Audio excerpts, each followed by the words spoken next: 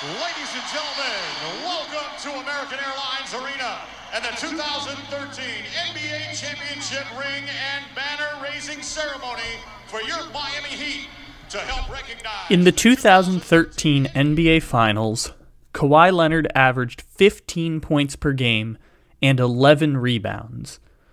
At 21 years old, Leonard recorded the highest defensive rating of any player, San Antonio or Miami, in a series that featured at least 7 other current or future Hall of Fame basketball players. Kawhi had a case for being the most valuable Spur in that series. The only thing it'll be remembered for is his missed free throw that would have sealed the series for San Antonio in Game 6. Beginning in the 2013 offseason, Greg Popovich began the transition from Tim Duncan to Kawhi Leonard. Here's how Sports Illustrated's Lee Jenkins detailed the Spurs' transition in his 2016 cover story on Leonard. Quote, Popovich transferred to Leonard plays that had been reserved for veteran wing Manu Ginobili. He let him run after rebounds like the Warriors' Draymond Green. Pop created small forward post-ups for the first time in his career. End quote. Just as a quick side note before we go further, this Lee Jenkins story in Sports Illustrated in 2016 was so insightful into Kawhi's famously private life that 2 years later the Los Angeles Clippers hired him as Executive Director of Research and Identity. His unofficial title was Kawhi Leonard Expert, as the Clippers began to pursue him in free agency. So we're going to use stories from this piece a lot during this episode. Anyways, back to the story. During the 2013 and 2014 off seasons, this was what Kawhi Leonard's workout regimen looked like. Quote, he retreated to San Diego for an entire summer of 3-a-day workouts, some sessions so grueling that he would drop 12 pounds in a 24-hour span. Kawhi lifted NFL-caliber weight, leg pressing more than 600 pounds and squatting more than 400. In 2014, Leonard would return to San Antonio and make his first NBA All-Defensive Team. Kawhi improved his field goal percentage from 49% to 52%, and averaged 13 points per game during the regular season. The Spurs won 62 games in the 2014 season, their highest win total since 2006. After winning a first-round series versus Dallas and a second-round series against Portland, the Spurs advanced to their third straight conference finals. Awaiting the Spurs, once again, was Kevin Durant and the Oklahoma City Thunder. Durant had just won his 4th consecutive NBA scoring title, and for the first time, he was named 2014 NBA MVP. The Spurs and Thunder had the 2 best records in the NBA during the 2014 season. Whoever won this series would be viewed as heavy favorites against the Miami Heat in the NBA Finals. The Spurs dominated the first 2 games in San Antonio, winning by 17 and 35 points. The Thunder won Games 3 and 4 in Oklahoma, behind 66 total points from Russell Westbrook. Back in San Antonio, the Spurs won Game 5 by 26 points. The Spurs returned to Oklahoma City for Game 6, just 1 win away from returning to the NBA Finals. With 2 minutes left to go in Game 6, the Spurs led the Thunder 97-91. Russell Westbrook scored a basket to cut the Thunder deficit to 4 points. 30 seconds later, Westbrook intercepted a Danny Green pass and took it the other way for a layup. Spurs 97, Thunder 95. The Spurs called a one-on-one play for Leonard against Thunder guard Reggie Jackson. Leonard missed the free throw line jump shot, and then Durant would make 2 free throws to tie the game. On the next possession, Manu Ginobili would have his layup blocked by Westbrook, before Durant scored the go-ahead layup with 32 seconds left to play. Thunder 99, Spurs 97. For the second year in a row, the Spurs gave back a lead at the end of Game 6. They simply couldn't close out a series, first against Miami, and now against the Thunder. The Spurs called an isolation play for Kawhi Leonard. Leonard passed the ball to Ginobili, who buried a 3-point shot with 27 seconds to play, crediting Leonard with the assist. Leonard then had the task of guarding Kevin Durant one-on-one. Leonard stole the ball from Durant on his drive, and it rolled into the hands of Manu Ginobili with 15 seconds left to play. Ginobili would be fouled and make 1 out of 2 free throws on the other end. Spurs 101, Oklahoma City 99. On the Thunder's last possession, the Spurs would foul Russell Westbrook's shot, and he made both of his free throws to send the game to overtime. Just like in 2013, the Spurs would be headed to overtime in Game 6. With 1 minute to play in overtime, the Spurs led 108-107. Tim Duncan missed a shot, and the Thunder went on a 3-on-2 fast break. Reggie Jackson had the ball, with Kevin Durant and Russell Westbrook running by his sides towards the basket. Boris Diaw drew to covering Durant, which left Kawhi in a 2-on-1 situation against Jackson and Westbrook. When Jackson reached the free throw line, he threw a bounce pass to Westbrook mid-stride. Westbrook caught the pass and went up for the dunk, when Leonard reached out and blocked Westbrook's attempt. Leonard took the ball the other way, and 10 seconds later, it ended up back in the hands of Tim Duncan, one-on-one with a mismatch on Reggie Jackson. Duncan scored the basket to give the Spurs a 110-107 lead. Durant missed a 3-pointer, sealing the victory and the series for the San Antonio Spurs. The Spurs were advancing to their 6th NBA Finals in the Tim Duncan and Greg Popovich era. In their rematch of the 2013 NBA Finals, the Spurs dominated the Heat. They won the series in 5 games, and it wasn't even that close. The Spurs won games in the series by 15, 19, 21, and 17 points. After the Heat won Game 2 in San Antonio, a game where LeBron James had 35 points and 10 rebounds, the Spurs had Kawhi Leonard guard LeBron one-on-one for the entire remainder of the series. Leonard frustrated LeBron, holding him to just 25 points per game the rest of the series. There's a famous video from an ABC broadcast of LeBron at the free throw line, turning to see Leonard checking back into the game and dropping a visible F-bomb on camera. In addition to his defensive prowess, Leonard was the Spurs' leading scorer in the last 3 games. In Games 3, 4, and 5, all Spurs victories, Leonard averaged 23 points per game and 9 rebounds. Leonard was unanimously named NBA Finals MVP. Jenkins told the story in Sports Illustrated about how, when it was time for Kawhi's day with the NBA Finals trophy, Leonard let it sit in his apartment all day. For Kawhi Leonard, he'd rather do 3-a-day NFL-style workouts than parade the NBA Finals trophy around San Diego.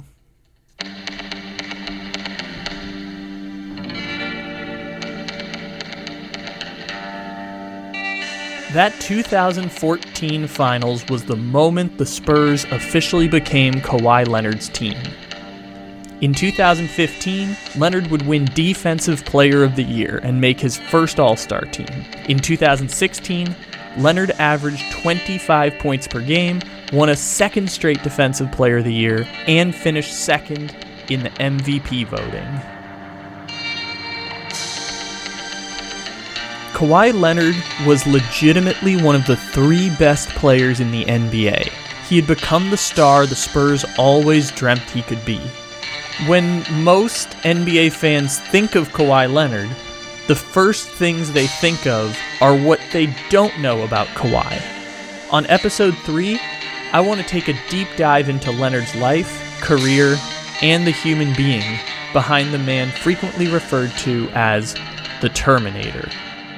This is the fall of the Spurs dynasty.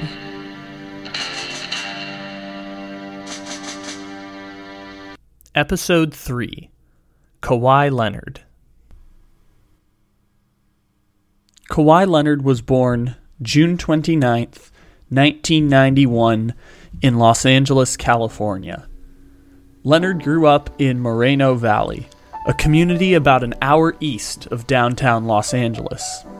Leonard was the 5th and final child in the marriage between Kim Robertson and Mark Leonard. Kawhi grew up with 4 older sisters and idolized Michael Jordan as a child. Here's what Lee Jenkins had to say about Leonard's childhood. Quote, "He was the baby of the family, minded by 4 older sisters who stood in long lines to buy him Air Jordans and prophesized in home videos his athletic feats. At 7, Kawhi interrupted an annual physical to inform his pediatrician that he planned to play in the NBA. Quote, 'Do you know how many kids come into this office and say that?' the doctor smirked. It is possible that Kawhi has not uttered an audacious word since. He quietly observed his older sisters, immersed in their adolescent dramas, and avoided any of his own. He called coaches and parents sir and ma'am. He handed footballs to officials after touchdowns. He passed basketballs to friends instead of shooting them himself. Why do you do that?" his mother Kim Robinson once asked. Leonard watched Come Fly With Me, a glossy 1980s documentary about Michael Jordan, until his eyes ached. But the promise of movies, commercials, stratospheric stats, and double pump highlights, trappings of success in the post-Jordan era, were not what enticed him. "I don't like to bring attention to myself," Kawhi says now. "I don't like to make a scene. Basketball was an outlet, not a showcase, a vehicle for escape, rather than glory. I could be on the court for 2 hours, and it felt like 10 minutes, Leonard says. It made time go by. Math, his favorite subject, produced a similar effect.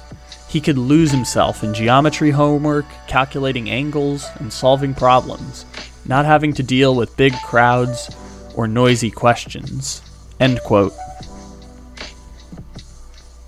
Leonard's parents separated when Kawhi was a young child. Mark Leonard moved an hour southwest to Compton, California, where he remarried to Jacqueline Leonard. Kawhi stayed with his mother in Moreno Valley. Kim's brother, Dennis Robertson, lived down the street from the family as well. With all of his children being adults, Uncle Dennis, as he was referred to, was frequently there to support Kawhi and his sisters. Despite their growing physical distance, Mark and Kawhi had an incredibly strong relationship. As Ramona Shelburne detailed in 2014, quote, "They played basketball together, trained together, hung out all the time. Mark Leonard owned a car wash in Compton, and he would take his son to work all the time." Leonard attended local Canyon Springs High School in Moreno Valley, and after his sophomore year, Leonard transferred to Martin Luther King High School in nearby Riverside, as a result of his emergence as a 4-star basketball prospect.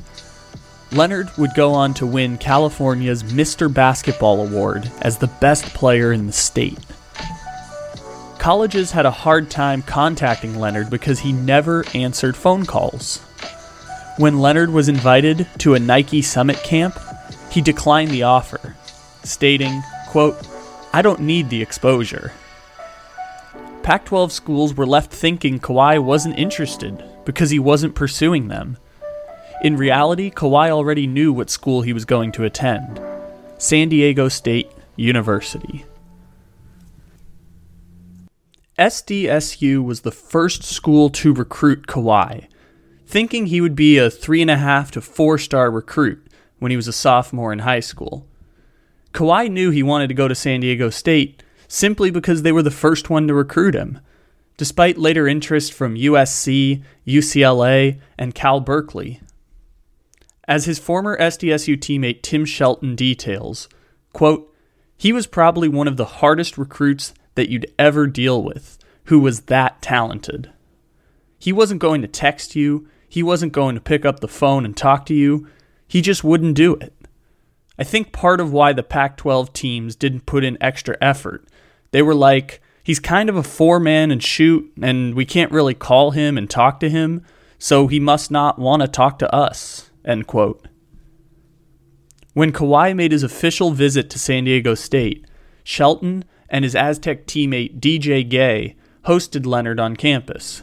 They told The Athletic in 2019 about how all Leonard wanted to do was go play basketball. DJ Gay, quote, "I took Kawhi on his official visit. Honestly, the only thing he wanted to do was get in the gym. We were like, Kawhi, what do you want to do? And he was like, let's go work out. Let's go get shots up. Let's play." Tim Shelton, "We had open gym and we were playing. We stopped in between games, introduced ourselves as a team, and just chopped it up a little bit. We ended up talking more to his mom than him. He introduced himself. Quote, 'I'm Kawhi. Hey, what's up?'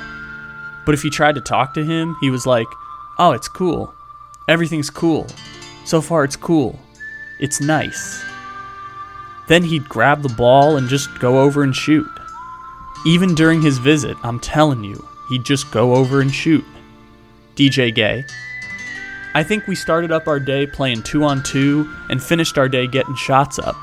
That's just what he wanted to do. He wanted to work. I honestly had no idea what to expect when he left. He didn't say much. He just wanted to hoop. I had no idea if we were getting him or not. I told Coach Steve Fisher, 'I'm sorry, I don't know what to tell you. He just didn't say much,' end quote.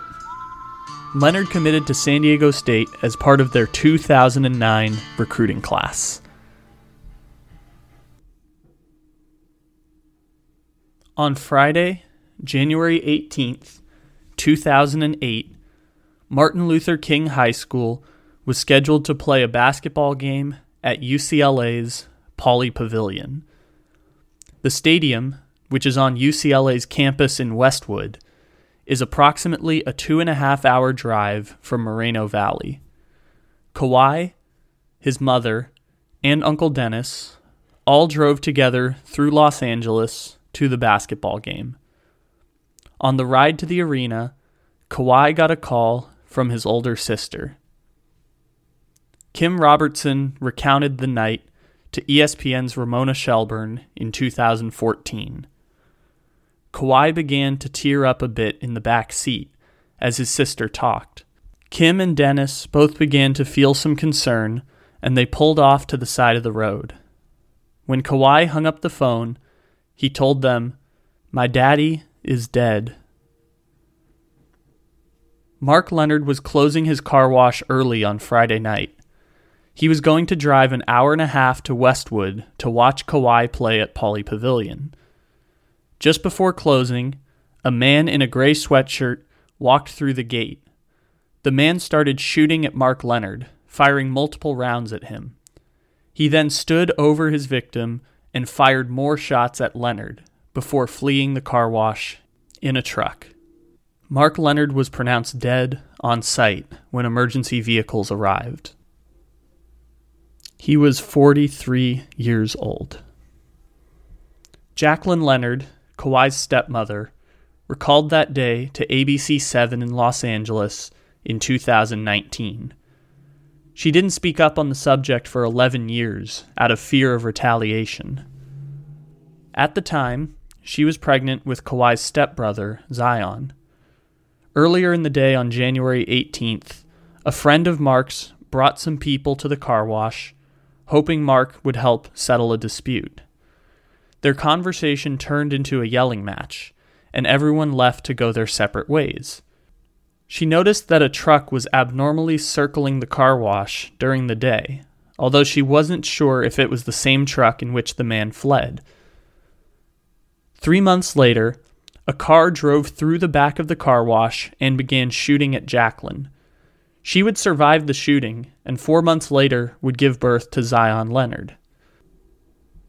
The case of Mark Leonard's murder and the attempted murder of Jacqueline Leonard remain unsolved to this day. Kawhi Leonard decided he was going to play in the basketball game that night. Leonard scored 17 points, and his team lost to Dominguez Hills 68-60. After the game, Kawhi Leonard broke down crying, with his mother doing the best she could to support in that moment. In the years following Mark Leonard's murder, Kim Robertson was worried about her son and his emotional availability. She told Ramona Shelburne in 2014, quote, "I really didn't see Kawhi suffer from it. I wanted him to. I would say, Kawhi, you okay? You okay? But I think he just kept it in. I was kind of scared. You know how young men, they lose their father, who's a big figure in their life? It might turn them to do things bad. But Kawhi's always been strong. He's a good kid. He wants to get better and better." End quote. From the moment the murder happened, Kawhi wanted to make his father proud. He wanted to keep on moving and moving and moving. His support system, with his mother, his sisters, Uncle Dennis, his basketball team, they were there to lift up Kawhi through the last 2 years of high school. In regards to basketball greatness, that was all Kawhi and Kawhi Leonard's work ethic.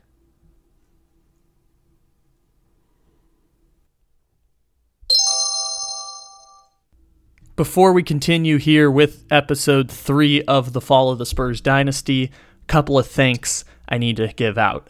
First and foremost, thank you to Pounding the Rock, the San Antonio Spurs SB Nation site. With their help, they made this entire podcast possible. They allowed me the creative freedom to create this podcast and give me a platform to share with all of you this incredible series. The first episode already did 100 more downloads than I thought it would, so I'm just already over the moon with how this podcast has turned out, and I know that hundreds more of you will come forward more as this podcast series goes on. So again, thank you to the people over at Pounding the Rock. I saw on Chartable that we had a top 100 basketball podcast last week. It's pretty freaking cool. I also want to give thanks to Bet Online Sportsbook. They, along with the Believe Podcast Network, have been supporting our main feed, Take It Easy, for 10 months now. If you're listening to this podcast on Take It Easy, you're getting the Bet Online ads in the episode. They have continued to support the podcast and support these dreams over the past 10 months, and I really appreciate their support and Believe for continuing to pick up and support the Take It Easy podcast, which is helping to make all of these dreams come true. So again, thank you to them, and thank you for allowing the creative freedom and to support these dreams that we have here. So thank you again. Now back to episode 3 of The Fall of the Spurs Dynasty.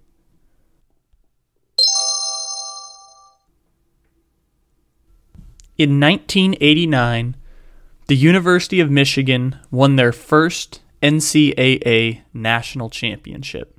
3 years later, the University of Michigan had the greatest recruiting class in the history of college basketball.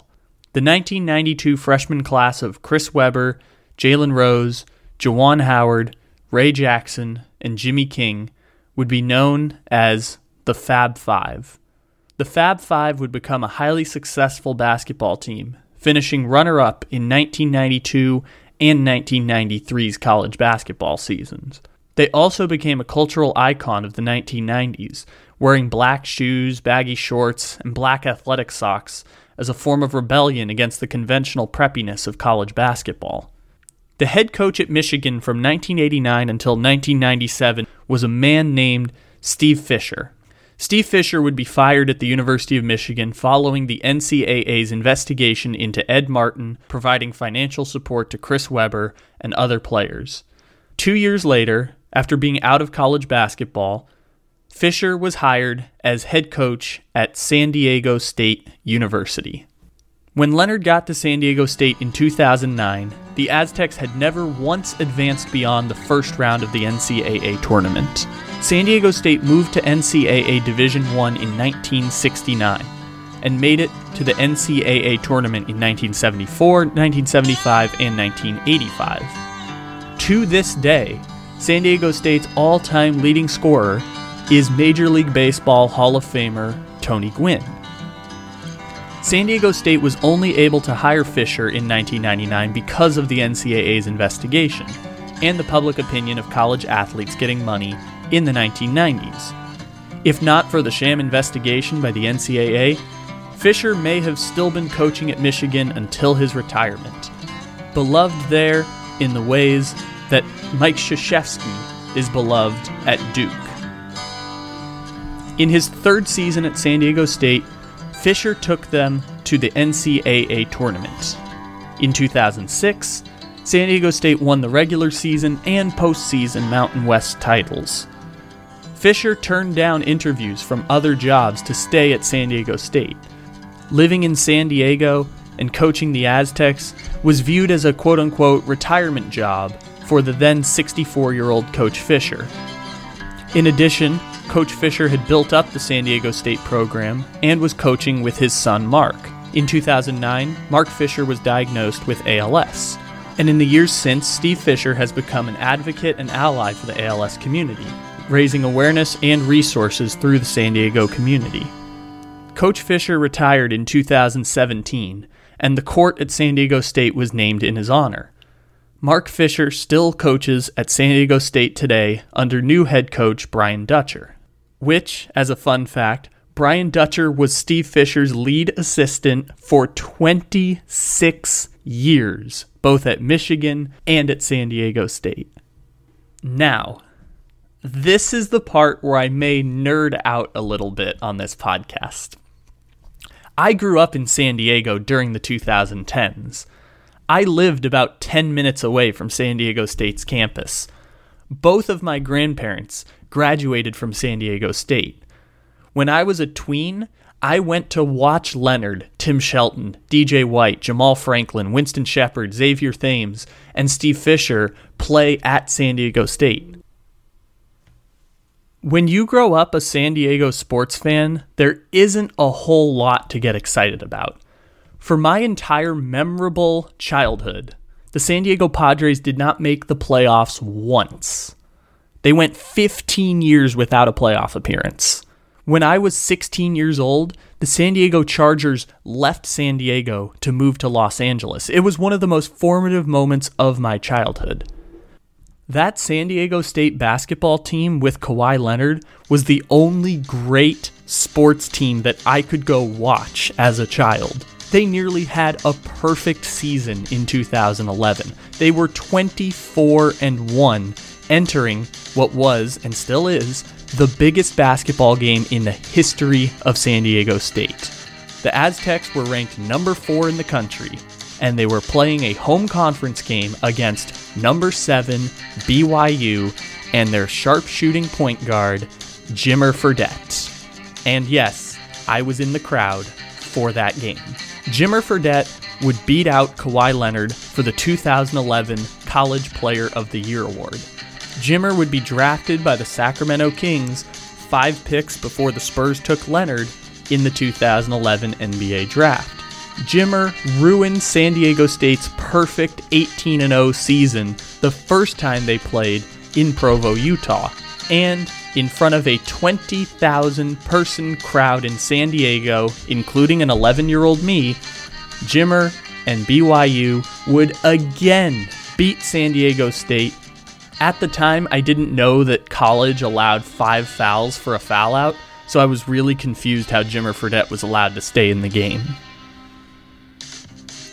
Kawhi Leonard was having the single greatest season in Mountain West basketball history And he wasn't even the best player in his own conference. For people who don't remember, Jimmer Fredette was Steph Curry before Steph Curry. He won College Player of the Year from BYU of all places. He captured people's attention by shooting three-pointers 5 to 10 feet beyond the three-point line, just like Steph Curry would do 3 years later. The nation even came up with a phrase for this: Jimmer range.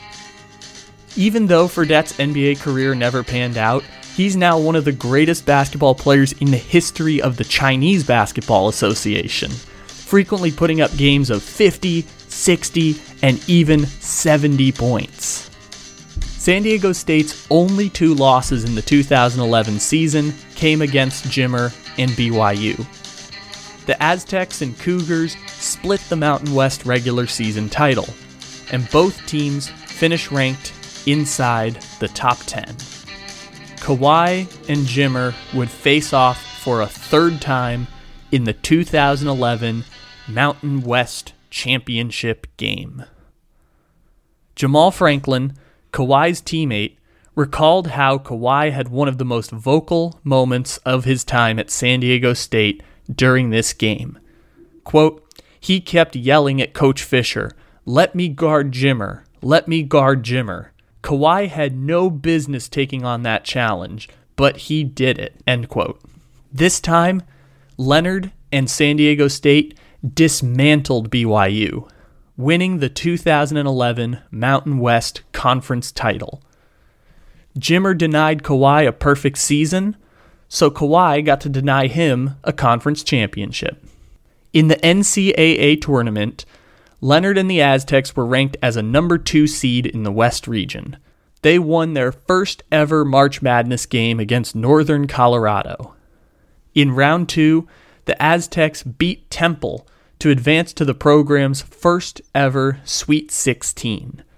They would lose by 7 points to Kemba Walker, Jim Calhoun, and the number 3 seeded UConn Huskies.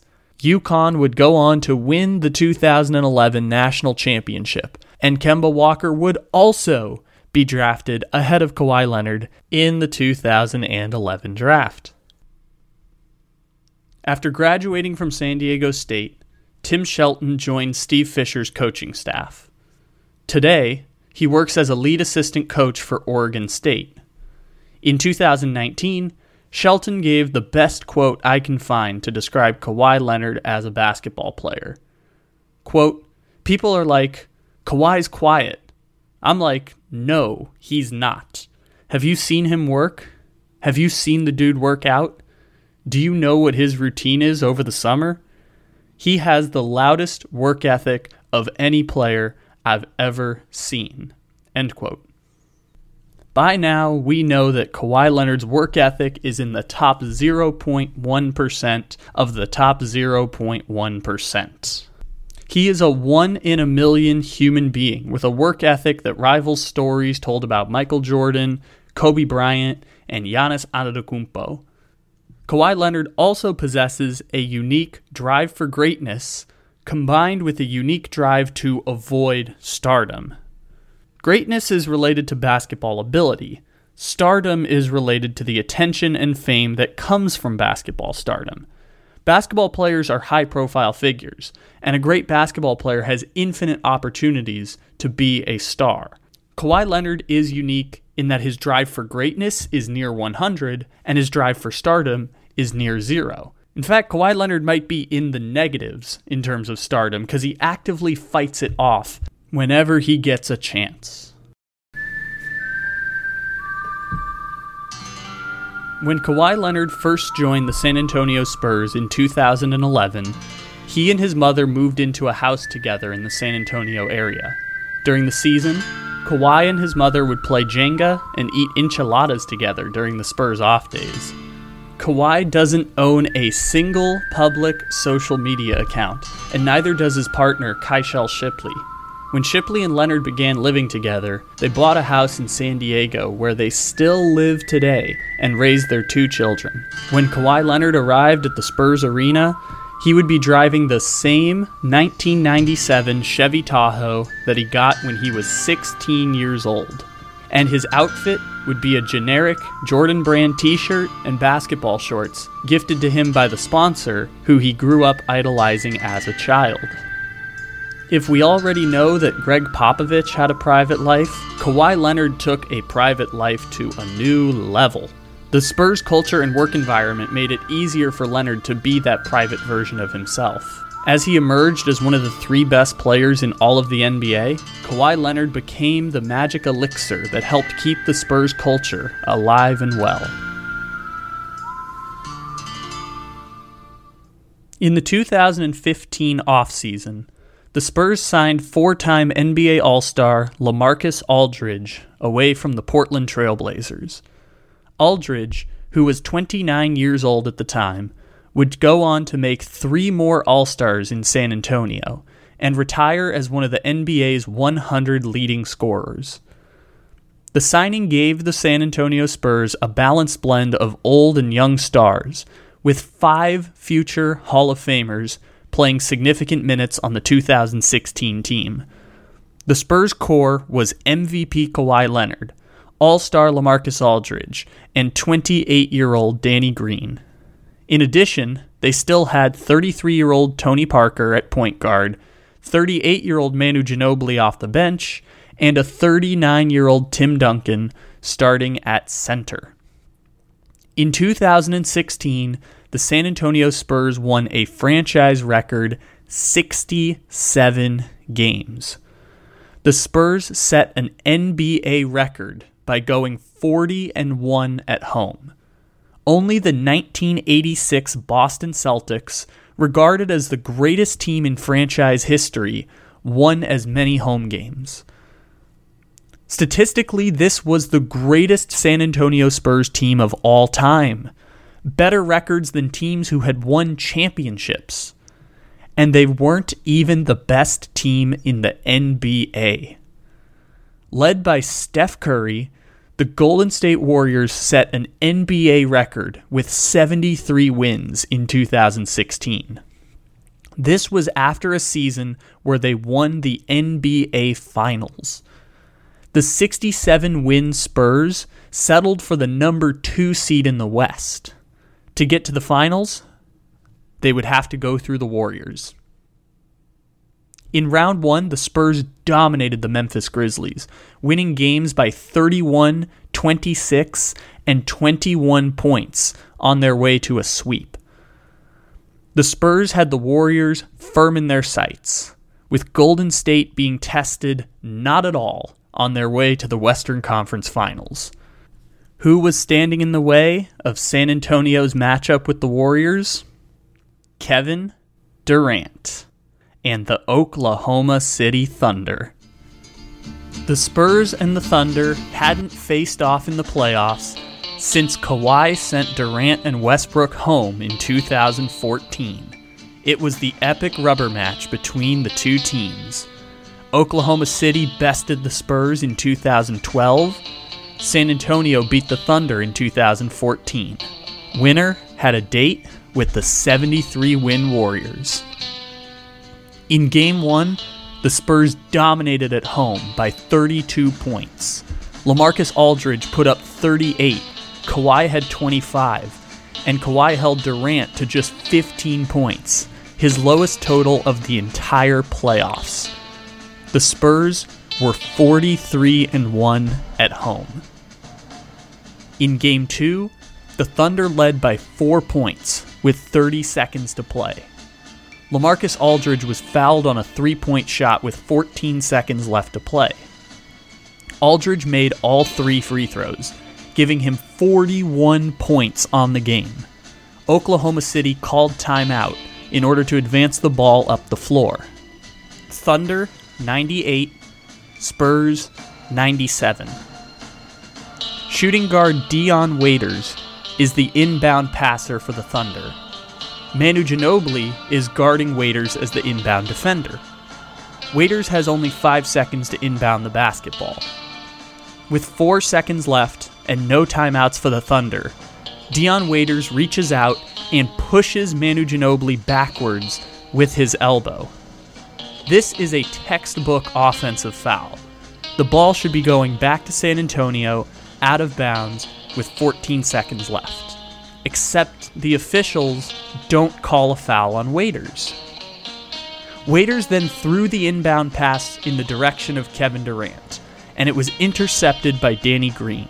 The Spurs, now scrambling, threw the ball to Tony Parker, then to Ginobili, then to Patty Mills for a corner three-pointer. Mills' shot gets tipped, and the ball bounces into the arms of LaMarcus Aldridge. 3 Thunder players grab the ball for a jump around Aldridge, as Leonard joins the scrum now piling up under the basket. In the ensuing chaos, the ball rolls on the floor, and the horn sounds. Thunder win 98-97. In the aftermath of Game 2, referee crew chief Ken Maurer issued a statement admitting that the referees missed the call on Waiters. Quote, "On the floor, we did not see a foul on the play. However, upon review, we realized and we agree that we should have had an offensive foul on the play. It's a play we have never seen before, ever, but we feel we should have had an offensive foul on Waiters," end quote. The Spurs lost their first home game in 5 months. San Antonio won Game 3 in Oklahoma City, a game which could have put them up 3-0. The Thunder won Game 4, tying the series at 2 games each, before returning to San Antonio for Game 5. In Game 5, the Spurs held Durant to just 23 points, and Leonard himself added 26.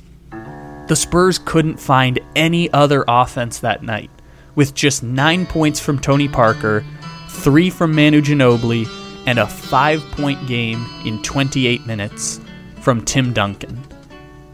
Meanwhile, Russell Westbrook had the finest game of the series.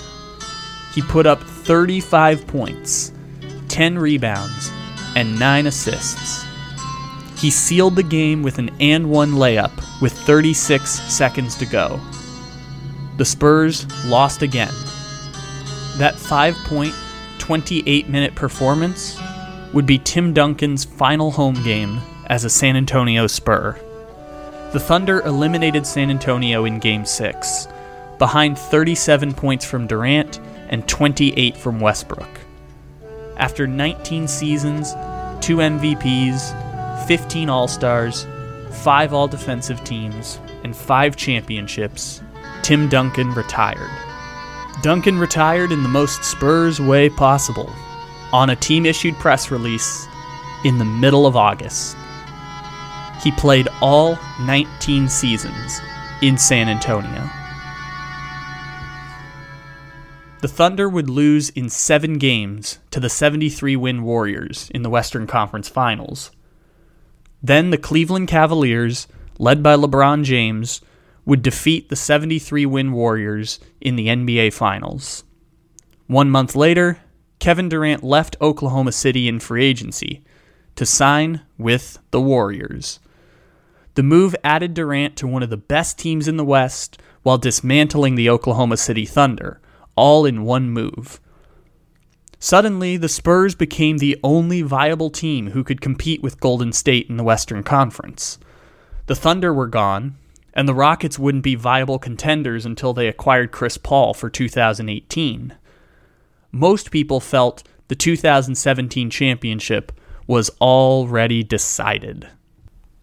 The Warriors won 67 games in 2017, and they started the playoffs 8-0. The Spurs won 61 games, and Kawhi Leonard finished 3rd in the MVP voting, behind Russell Westbrook and James Harden. Harden's Rockets eliminated Westbrook's Thunder in round 1. Then the Spurs eliminated Harden in round 2. A 39-year-old Manu Ginobili famously blocked Harden's 3-point attempt to close out the series. The Spurs advanced to the Western Conference Finals to face Durant, Curry, and the Warriors. In Game 1, the Warriors jumped out to a 10-9 lead against the Spurs. Then, something that people hadn't seen all year happened. The Warriors got destroyed. The the Spurs went on a 37-11 scoring run in the first half of that game.